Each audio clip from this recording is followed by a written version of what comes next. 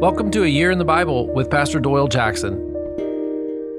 Day 145. 2 Chronicles chapter 8, 9, 10, and 11. Blinded by circumstances. Day 145. How do you know if your philosophy of life is complete?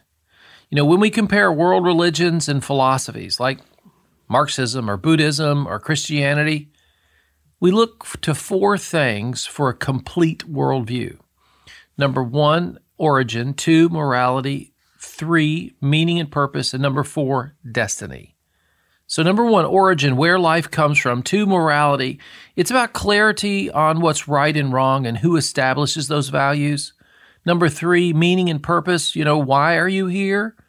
And number 4, destiny. Where are we headed? Is there life after death?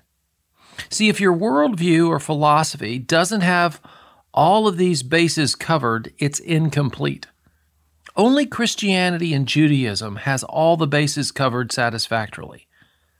Solomon had the answers, but he thought he could play around with other gods and philosophies, and it wrecked everything.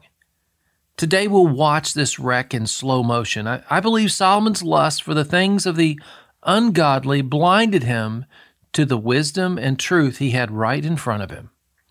2 Chronicles chapter 8, verse 18 closes with Solomon receiving ships filled with gold weighing 15 metric tons.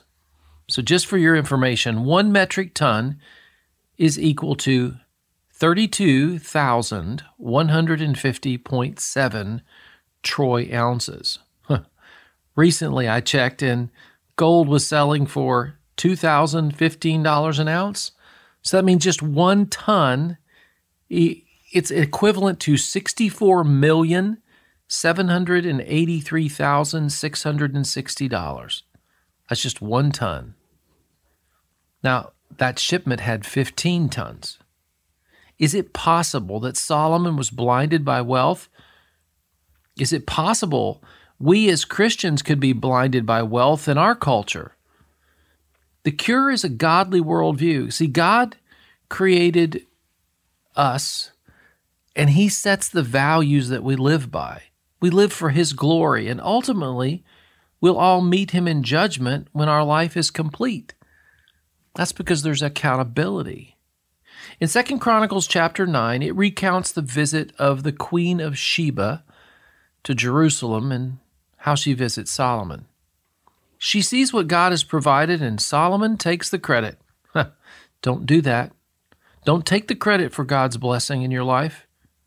In this chapter, it says that Solomon was receiving 23 metric tons of gold a year. Wow. He has wives of every kind, including ungodly princesses from other kingdoms.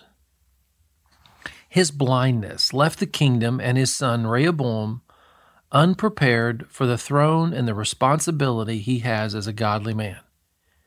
He's handed a kingdom ripe for a coup, and Jeroboam, a disgruntled employee of Solomon, returns from Egypt to take 10 of the tribes and the majority of the kingdom. It's not enough to be handed a godly worldview. You and I have to know how to live godly. I know people who go to church but don't know how to live godly.